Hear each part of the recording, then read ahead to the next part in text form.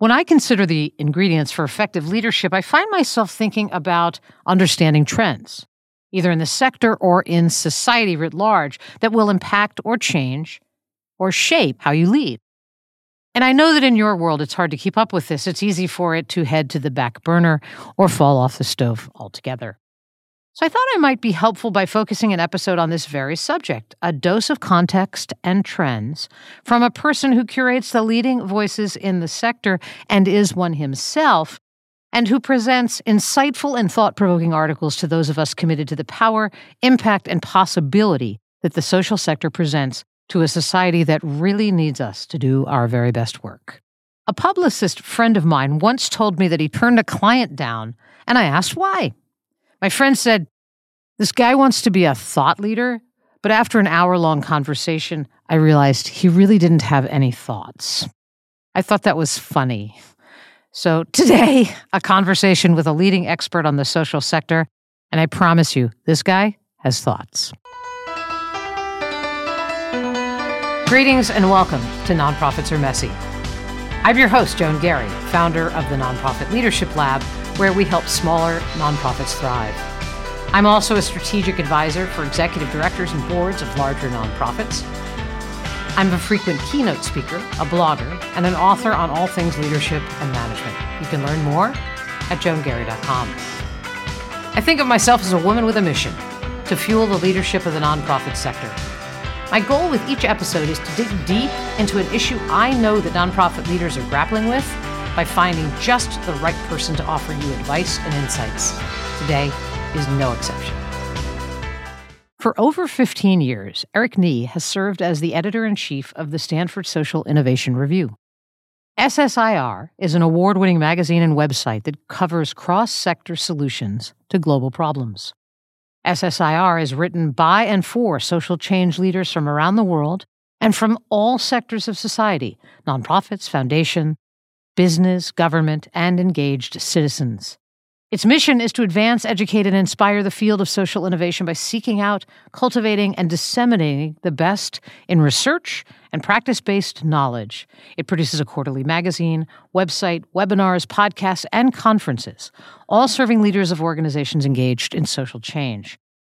Eric has journalism in his DNA and joined SSIR from Fortune, where he was a senior editor. He is an author, a frequent contributor to SSIR. Eric is a graduate of UC Santa Cruz, and he has a master's of journalism from the Medill School of Journalism at Northwestern. Eric, I am delighted to have you here today. Well, thank you, Joan. I'm happy to be here as well. Nice to be considered a thought leader. I don't usually think of myself quite in those terms, but I guess when I step back and think about the role that I play, I do actually have some insight into some of the trends given the position that I have here at SSIR. Well, I think you sell yourself short after just even a brief conversation a few weeks back. It's clear that you have thoughts, and I look forward to sharing them with the folks that are listening. To provide some context to your role at SSIR, tell folks about what you see as the mission of SSIR and what you love about your work that I didn't really capture in the description, perhaps. Sure. Well, let me maybe just start with the last part of your question. You bet. As you mentioned, I've been at SSIR for 15 years. But what people can't tell from a podcast is that I'm older. I turn 68 next month. So this has been something that's been an important part of my life, but actually not something that I've been doing for most of my life. One of the reasons that I get excited and really love this work is that it combines a number of things, parts of my life in interesting ways. So I started off, I'll just give you a brief, little bit more of a bio. I think often Please. People are kind of interested, like, where's this person coming from, right? I love that. Would say. So I grew up during the 60s and then early 70s. I was of draft age, had my number. Fortunately for me, it was a high number, so I didn't actually have to deal with the question of would I join or not. But it got me to thinking about the Vietnam War and why would I be going? And I was always sort of an intellectual kid. I'm a child of a professor. And so that sort of set me off on a journey about thinking about society and America's role in the world and why is there poverty? Why are there people that are fighting for liberation? And so by the time I went to college, I was quite active and thought of myself as a socialist and was very active in a organization called New American Movement that over time merged to become what's now known as Democratic Socialists of America, quite a Uh-huh. big organization that AOC is a member of, as a number of other people. And I was actually on the executive committee of New American Movement for a while. I was doing labor organizing. I worked for a number of years as a nursing assistant, because doing organizing in hospitals and nursing homes and community Anyway, I think you get the picture. So I was doing that for quite a while, and until it got to the point where I was like, I can't do one more bedpan. And I need to find something that challenges me more intellectually, which is why I decided to go to journalism school. Got it. And went through journalism school, was from the Bay Area, came back to the Bay Area in the early 80s. And that was right at the time that the tech revolution was happening. So I spent the next 20 years of my life covering the technology industry. And it was an interesting time to be doing that, right? This was when Apple introduced the Mac, before the World Wide Web. So I kind of grew up covering as well the blossoming of Silicon Valley and the way that technology impacts our lives, innovation. And it kind of gave me a different sense of what capitalism could be, and what innovation can be. And so when I left Fortune after the dot-com bust around 2000, I was looking around for things to do. And SSIR had started in 2003. I joined in 2006. And the reason that I came and what attracted me and what still keeps me engaged is that it combines these two parts of my life that had been kind of disparate. One part of my life was very concerned and active in areas around social justice, environmentalism, racism, labor. And the other part all around innovation. How do we use markets to bring forth new things that might be valuable to people? And so that's been kind of SSIR was very embryonic when I came, but it really was kind of about that. And for me, it was the perfect marriage of those two things. Not to mention that I love journalism, I love magazines, and this is a place where we do all of that. So a couple of reactions to it. First of all, how lucky you are, right? It is you never know where the path is going to take you. And you like to think that the path will connect in some way that integrates the kind of skills and interests you have over a period of time.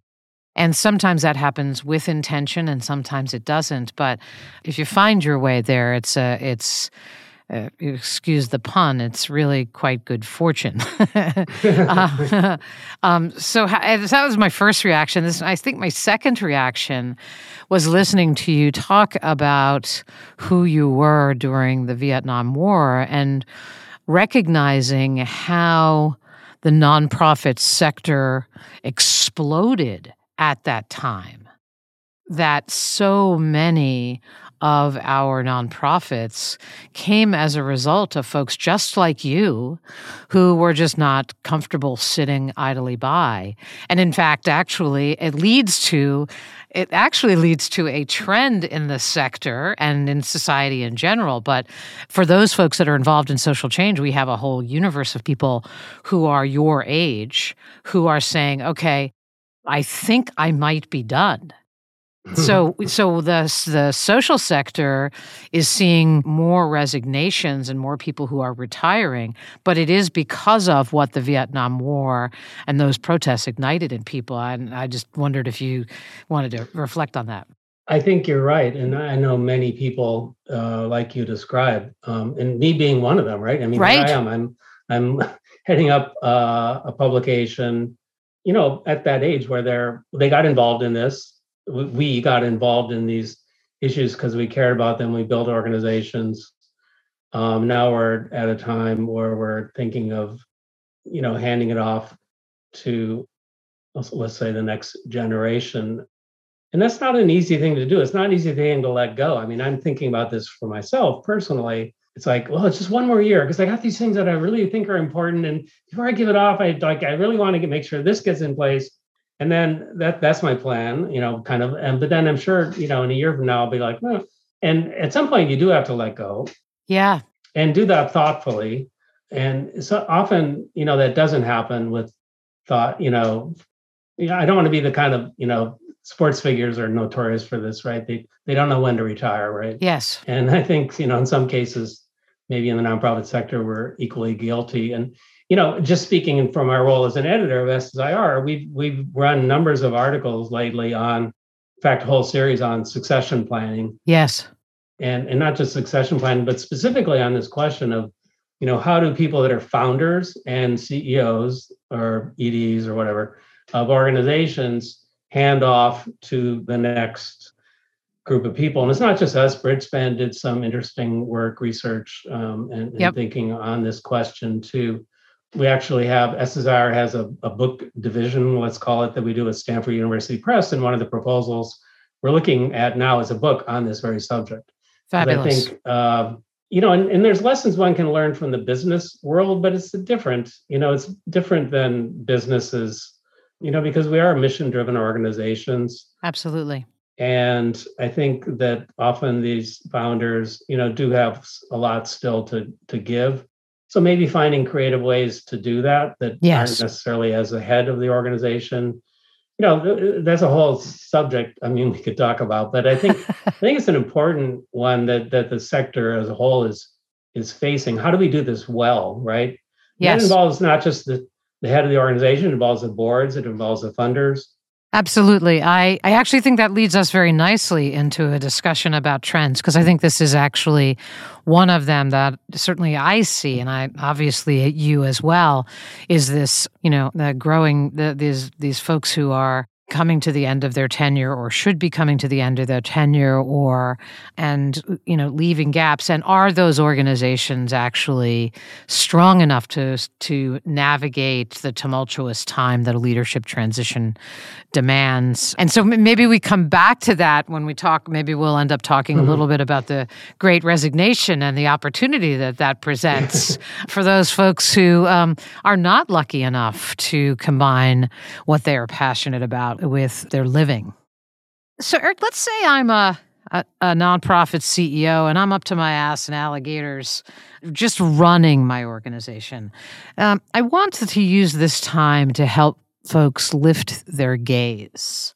Talk a little bit about some of the trends that you see in the social sector that CEOs and board leadership should be mindful of as they think about their strategy over the next year, the next 2 or 3 years. I'd love to hear your thoughts, and I know our listeners would as well. So what are the trends that you're seeing? Are there a few that really come to mind for you?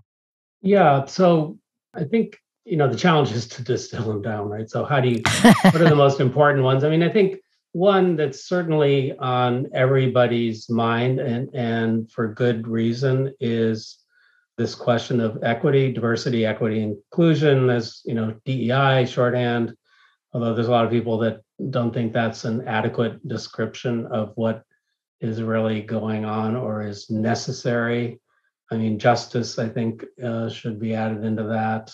Yep. Some people add joy, right? I mean, this shouldn't be all just sounds like you're eating it's all sort of, I won't say negative, but disruptive, right?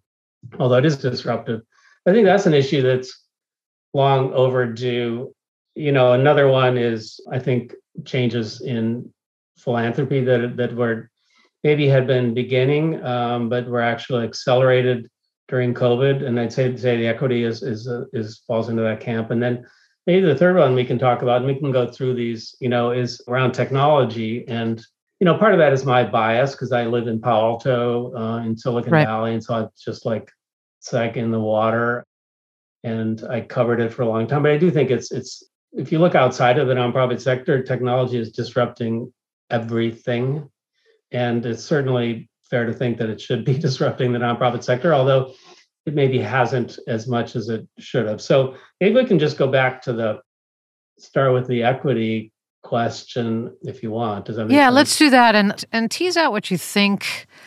What are the implications of this conversation that is obviously in the social sector in such a big way? And it's very clear that power dynamics and the sort of the model of funding, and that there's some real systemic issues in how the nonprofit model is actually designed and how people execute against it.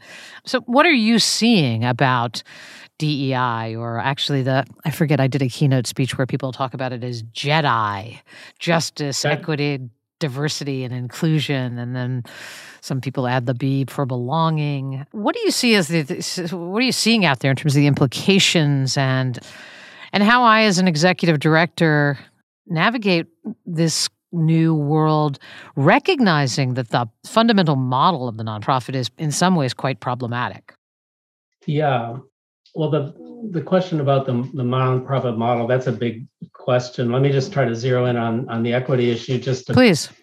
A little narrower. I mean, it's quite obvious that this is a question that is long overdue. I mean, it's been in the air, right? I mean, people kind of give voice to this, right? Well, we of course, are concerned about equity, but when you get under the covers and you actually look at the work that organizations are doing, or who makes up the organizations, who makes up the leadership of the organizations themselves, who the funders are, overwhelmingly, it's been, reflects all the inequities of our society. So, white people do dominate. There's a bit more gender equity in the nonprofit sector than there is in the business world, but it's still not, I think, where it needs to be, particularly when you're looking at the top ranks of the largest organizations. And so, I think you're talking about both external work, right? What are organizations doing? But you're also talking about internal dynamics and organizations. And, kind of circling back to what we were talking about earlier about this sort of baby boom generation, creating a lot of these nonprofits, assuming leadership. Much of that was white, right? Yes. And I'm white. People maybe know it or don't know it. You're white. I mean, it's, I think, in looking at our organizations, that's been a big fail for many white-led organizations is that there hasn't been enough attention paid to racial diversity and equity and inclusion within their own organizations. And so then quite naturally, the issues that these organizations focus on, we miss things, right? And there's issues that we don't see, or we don't see them in the way that people who are not white see them and experience them, right? Which leads to the programs that we have in place, how the programs operate, the dynamics we have with the communities that we're trying to serve, power dynamics that exist. I mean, it's a very complicated question, right? But one that I think people are now, whether they want to or not, having to deal with. I mean, my parents were in the arts, so I pay a lot of attention to arts. And, there's been organizations, in the theater community, in dance, et cetera, that have come up with a set of demands, right? Like, yes. And people are like, wait, why are you making demands on me, right? Well, it's because you haven't done enough to change. And I think it's really shaking things up. When you talk about the nonprofit model, of course, then we have the funders, and I'm not talking about individual, small donors. I'm talking about big foundations and big donors. And then there again, these, if you talk about people with wealth, of course, that reflects society. So these are primarily white people, although, in the case of some important organizations like Ford and others, they're led by people of color, but they still, when the funders themselves are people that are, white, how do you change that, right? Well, that kind of segues into a discussion of philanthropy that we can get into. But I think, that's where it's going to be more difficult, I think, to get real change going on, because what's to force them except goodwill to actually make changes. It's not clear. Are you seeing organizations, either specifically or more generally, that are shaking things up and doing some things differently that give you hope in this area?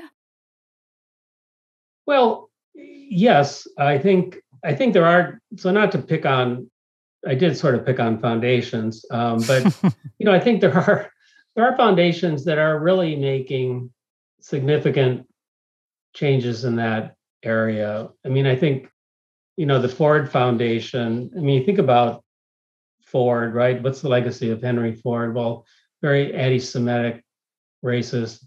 I don't want to go down the list, but it's now headed by a Black gay man who grew up poor, right, from the South.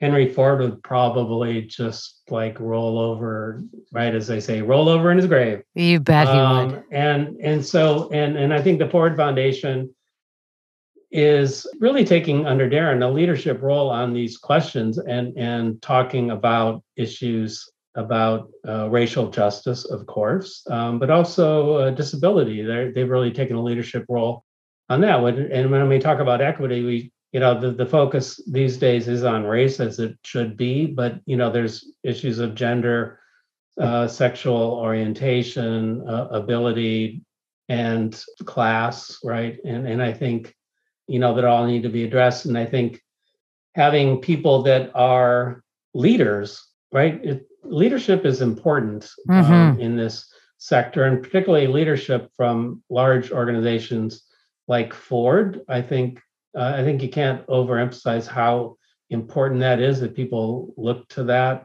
for guidance, like how do we do this? And so I think he's, I love reading his letters when he puts them out. And Darren's also on the board of the parent organization that we have at Stanford. We are part of Stanford University, for people that may wonder. We didn't just expropriate the name for our own purposes. We're part of this thing called the Center on Philanthropy and Civil Society, and it has an advisory board, and Darren is on that. And I've loved talking to Darren when I get the opportunity about these questions, because I think, not that they're perfect, but in all sorts of ways. And it's not just on equity, it's also on funding and leaning in on movement toward more general operating support. It's also on, there's a big question, which people have kind of forgotten now, but, the beginning of COVID is like, how much should foundations contribute? Should we do more than the 5%, right?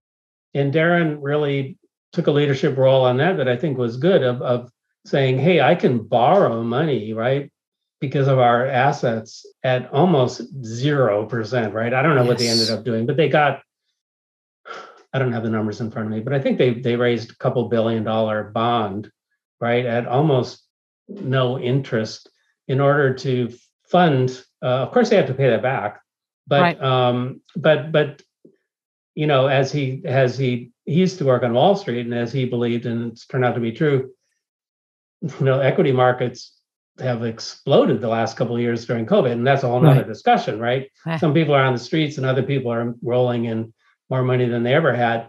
But he took advantage of the low interest rates to raise money to spend more during a time when nonprofits critically needed it. I could go on, but I think you asked for an example. I think Ford really is an example of a funder that is shaking things up in a lot of different ways that I think are important.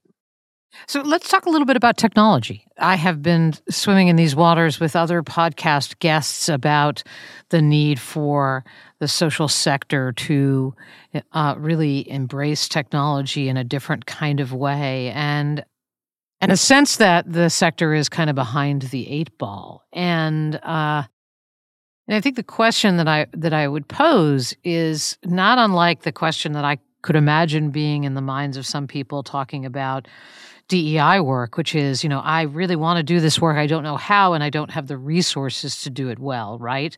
And I think that technology also, you will hear people say, I don't disagree, we should be embracing technology more robustly, but that means resources. And that points to a sort of a picture I have of the sector, which is one that operates much more from a scarcity model than from one of abundance. And so talk to me about sort of technology and where you see the sector today and where you sort of like to see it go with regard to tech.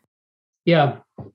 Well, I mean, I think it's fair to say that that the nonprofit world is behind the business world in terms of its use of technology. I don't think there's much argument there. And part of that is for real reasons that the for-profit world just has more money to spend. And, to use technology does cost money. So that's all true. But I do think that, there's other, kind of dynamics. One of the reasons that the business world has been so shaken up is not because the business, the legacy businesses like a Walmart or, Chase Bank or, General Motors, just to pick three companies, themselves wanted to do that. I mean, they used technologies, they used big, mainframe computers, and they were chugging along. What really shook up them was startups funded by venture capitalists that challenged those businesses. And you can just go up and down the line. There were, Amazon's challenged Walmart, Tesla challenging General Motors, any number of, kind of financial organizations challenging the big banks, and now you have cyber currency, et cetera, Robinhood and whatnot. Right. And that is what really disrupted things. And that's what accelerated their investments in technology. There isn't anything like that going on in the nonprofit world. But I won't say nothing, but you don't have that kind of dynamic. You don't have investors, funders, going in and creating new organizations that will disrupt the nonprofit world. Like, let's disrupt how environmental organizations are doing things or how food banks are doing things. Like, we're all sort of, we're all nice. Oh, who would want to do that, right? I mean, we don't want to but sometimes actually that's necessary. That's a good thing. I mean, that's where I think markets actually function in interesting and important ways. And the nonprofit sector in some ways doesn't really function like, kind of a market, right? Yep. In that way. And I think it should. I mean, and it's not entirely true. I mean, there are some examples, Kiva, right? I mean, that was an example of an organization that came in, and it really was a Silicon Valley startup. Starting in Silicon Valley, they had the people that came there came from Stanford Business School and PayPal and others, and they really kind of changed the way that money was going to people in the developing world, for lending and stuff. And yep. I'd like to see more of that, right? And so, I mean, that's one thing. I do think it's gotten better. I mean, I was talking about cost, and so, early on, to embrace technology, to use technology, you had to kind of have your own IT people, you had to have your own computers, your own networks, you had people, doing updates and all that. With the cloud, that came in with, Salesforce maybe being, the most obvious one, but, Amazon, AWS, and things are moving to the cloud. That does make it much easier and more cost effective for nonprofits to use a lot of the technology that used to be just cost prohibitive, right? Yes. If you were to do Salesforce on your own, right, to have a database and have a database map, blah, blah, blah. I mean, it just would cost, you couldn't do it, right? But now you can just sit at your desk and do it. And so I think that has led to important changes, but not enough. And, and the reason why it's not enough is I think there's no fire under their feet. Well, I also think too, the sector doesn't do I think, a smart enough job of marketing what technology will do for them, right? So, the pandemic ended up becoming something of an object lesson in the centrality of technology, as opposed to something that fell into that dreaded category of overhead that no one wants to fund. And I do believe, it's one of the things I see from my vantage point, is that the pandemic has offered so many case studies that the sector can be marketing the hell out of with funders to illustrate that technology is not over there. It actually has a seat at the table and is instrumental in building this engine for a nonprofit organization that can drive people to it, that can get people engaged, that can mobilize people, that can allow individuals to do those human relational tasks. I mean, all of that stuff, right? And so it seems to me that that's a little bit on those folks who lead nonprofits to begin to really take what happened in the pandemic and reframe what technology is to funders who may still be stuck with a prior picture. And I love your example of Kiva for sure, but I'm also just talking about, an organization can't be powerful without people, and you don't find people and bring them to you without social media today. You just simply don't. That's not an oh by the way thing. That's programs for me. Yeah, no, I think you're right, and and funders are in the nonprofit model. Funders are somewhat at fault, right? Because of the way that they fund, right? This question of overhead and funding programs, not organizations, the way that the business world does. But I do think, as you said, that COVID obviously had, and we're in the middle of it now still, had many bad aspects to it. But one of the good things is that it did, I think, bring to the fore the importance that technology plays. And so, without technology, many nonprofits, you couldn't operate because people had to stay at home. The clients you were working with couldn't come into the office. Just down the line, everyone knows the experience of this. And you're right. I Yes. think that distilling, trying to then go back to the funders to say, look, here's how technology was central to our ability to survive and then to thrive, right? And so help us do that. Hopefully we'll see some of that and see some of the results of that too. Yeah, and I think you're right. I do think so. Ford, as going back to Ford and leaders, and they're called leaders because they're leaders and people follow, right? Pay attention to what good leaders are doing.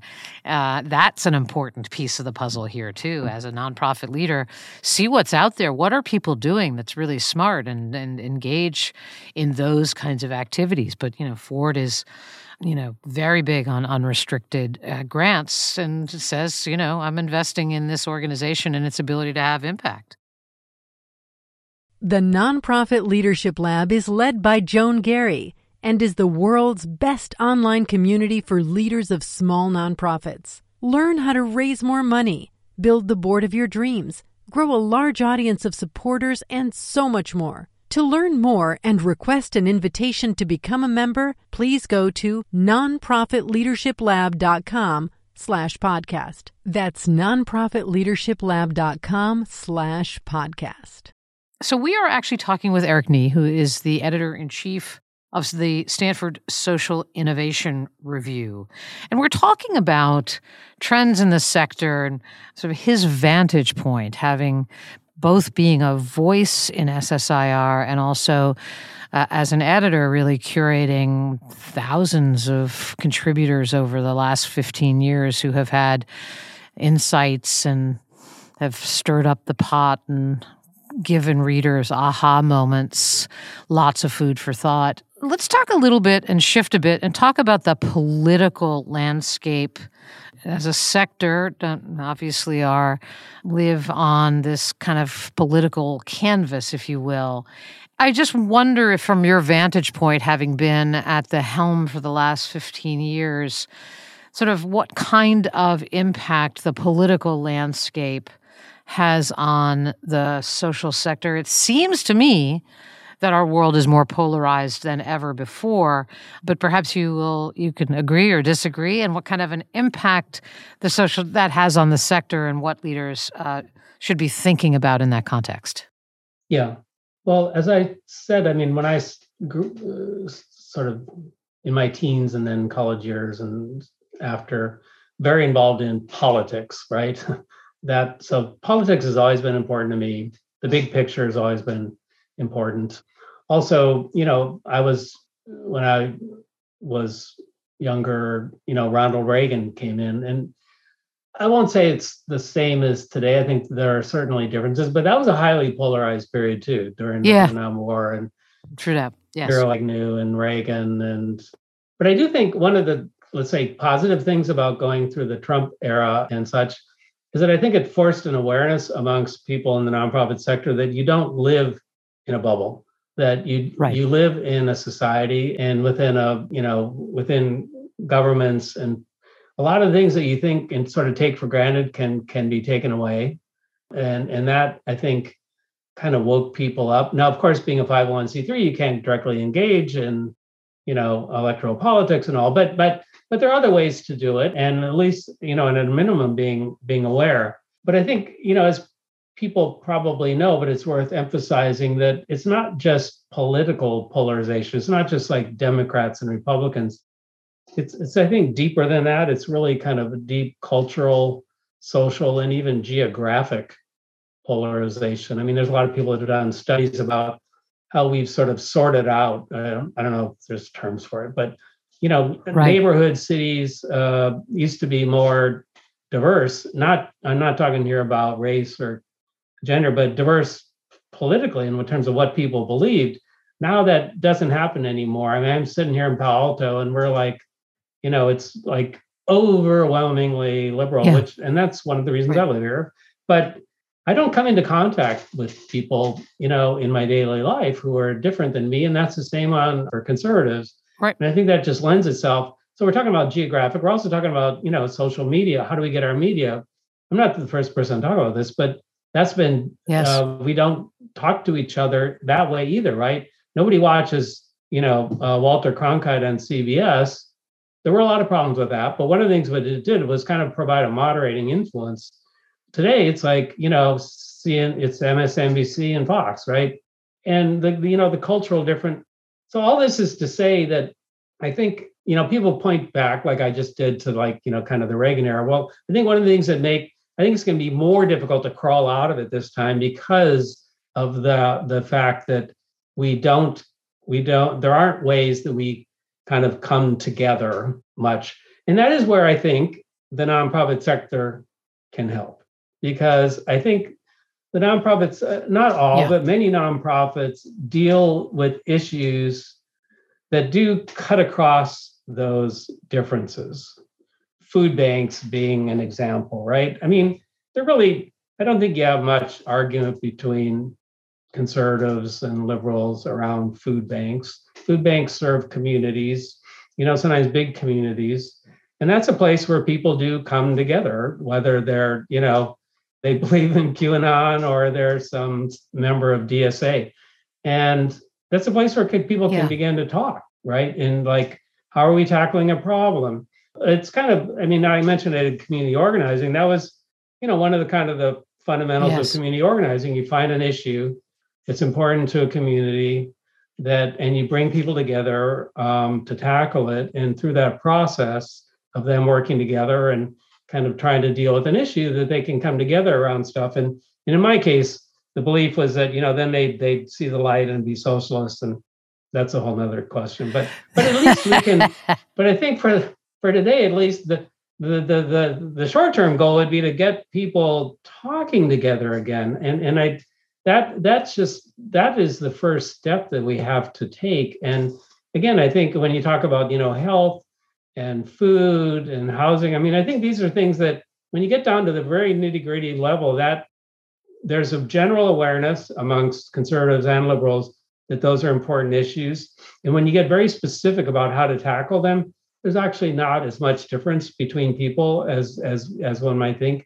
And that's kind of the place we can start. And nonprofits, I think, can be the vehicle for bringing us together again as a society. I like that very much. And I am reminded when I was part of the LGBT movement running an organization that as we were trying to, I like to say, trying to change hearts and minds in America about marriage equality that are, I think originally there was a framing that we talked about that it was a right that we did not have that we deserved, right? And that's one, and that's not wrong and it's not inaccurate, but that is actually not the framing that creates a universal context for that discussion. The framing that creates universal context for that discussion is values-based, right? Do you not believe that, who doesn't believe that people should be able to live happily ever after, right? When you get, and I do think that, and this is a, sort of a torch that I carry a lot, is how do you talk about the work that you do in a way that allows for a conversation of the kind you've just described. And we certainly found that when we shifted that conversation to being one about that was values driven, that there were so many more things that brought people together than divided people. And I do think that it is incumbent on and I think there is a unique responsibility and opportunity in the sector to be able to sort of march into those waters armed with that kind of more values-based conversation that really does have a universal kind of resonance. Yeah, no, I think you're exactly right. And I think the marriage equality movement was one of the ones that's exemplary in being able to do that, and did it by, as you said, kind of shifting the conversation, reframing it as we say. Hopefully that can happen around other issues. I mean, one would hope we could do that around climate change. I mean, when the fires are in California are mostly burning down in rural areas where conservatives, live, you'd think maybe that would be the opportunity to then talk about that question, right, in a different way. Yes. Unfortunately, there's a lot of people out there who don't want to do that and are kind of pouring fuel on the flame, and will turn that into a polarization issue. COVID could have been a way for us to come together. Yes. Could have been. I mean, really, how could it not have been? But it wasn't. Yeah. It was actually a way to further divide us, right? So there's bad actors out there, right? That are, right. And I'm not trying to sound hopeless, but I think that's a challenge, right? Yes. Particularly today, but anyway. So we just have a couple of more minutes left, and I'm thinking about your vantage point over these last 15 years, and I wonder if you might just riff a bit on what you think it takes to be a really strong leader in the nonprofit sector. And is that different today than it was 15 years ago when you moved from Fortune over to SSIR? Or does it remain constant in your head? I think there's some things that are constant. I mean, there's sort of the basics of management and running an organization that are there all the time. One of the reasons SSIR was started, and we were started at the business school at Stanford, was that the business school there believed that they had a role to play in helping enhance the management skills of the nonprofit sector, which interesting, because many of the people that come into the nonprofit sector, they came in through the issue, right? They cared passionately about something, then they start to do work on it, then they build an organization, and nothing wrong with that, but often they didn't have any kind of background on how do you run something. So that was the belief, and I think that's still to some extent true. But I do think, some of the things that have changed over the last 15 years. I mean, I think, well, first of all, the notion of, leadership has changed. We're talking about like, what is a leader? Yeah. I think it's no longer, kind of the top-down model, which 15 years ago was still pretty much the primary model that, what is a leader? Some person that had a commanding presence and all that. I think that's changed. It's more, and people have put different names on this, but I think, how you lead an organization, it's not just through command and control anymore. Yep. There is a great resignation or whatever you want to call it going on, where people are like, I don't like working here. I don't like working for you, and I'm leaving. Yep. And I've seen that personally. And so that's real. So I think people have to change how they lead. I think organizations have to be much more agile in how they operate and how they think of what they do. And then COVID has really shown it's always been true, but I think technology and COVID have both showed you really need to be agile and think of your organization as, not as something that is just doing a set of programs, but back up and like, what is our mission, right? What is our purpose?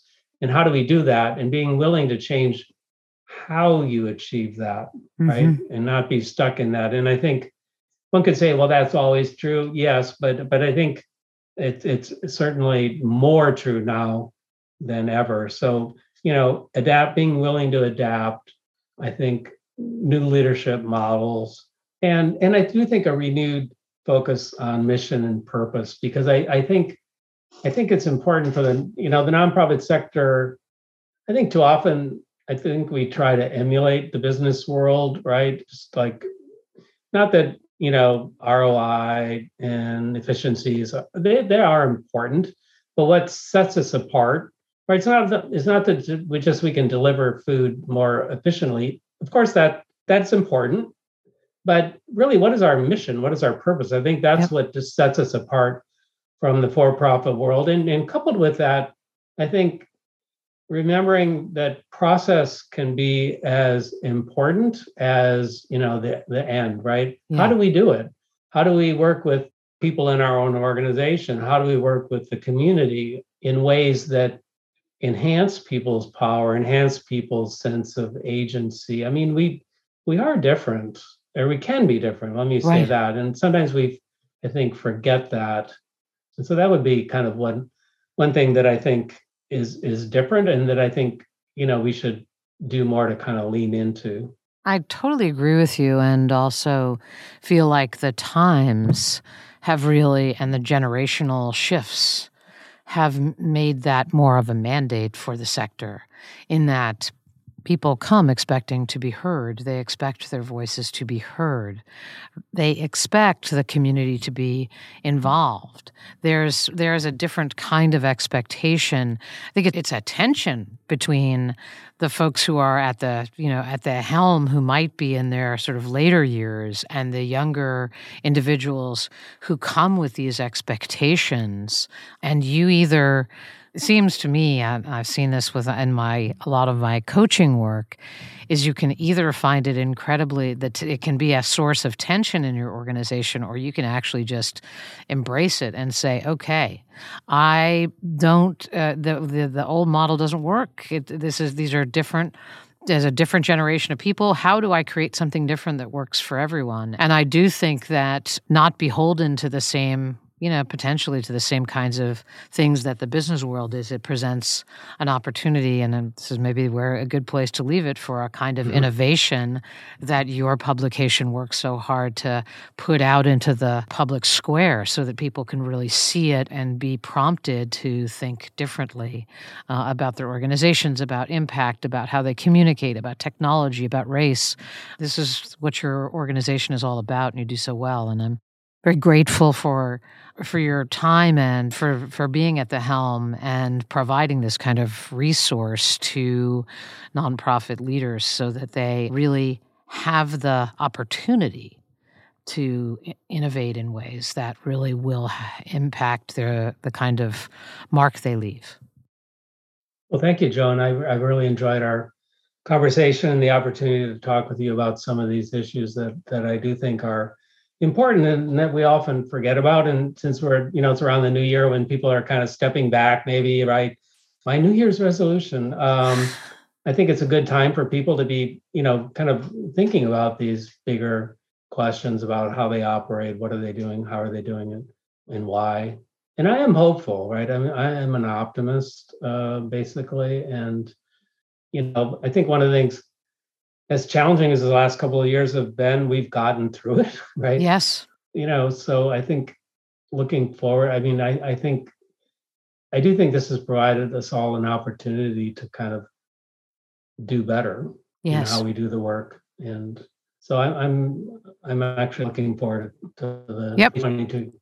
I agree with you, and I will just again, I will say that, for all these years, right, that the SSIR has been around, you have carried the mantle of the word innovation, and the sector has not always stepped into that, and has not always leaned into it, and it has taken a global pandemic for many organizations to lean into it in a way that, it's sort of the what challenging times make possible, but they're getting a taste and a flavor for what innovation looks like, and here's hoping that is a lasting.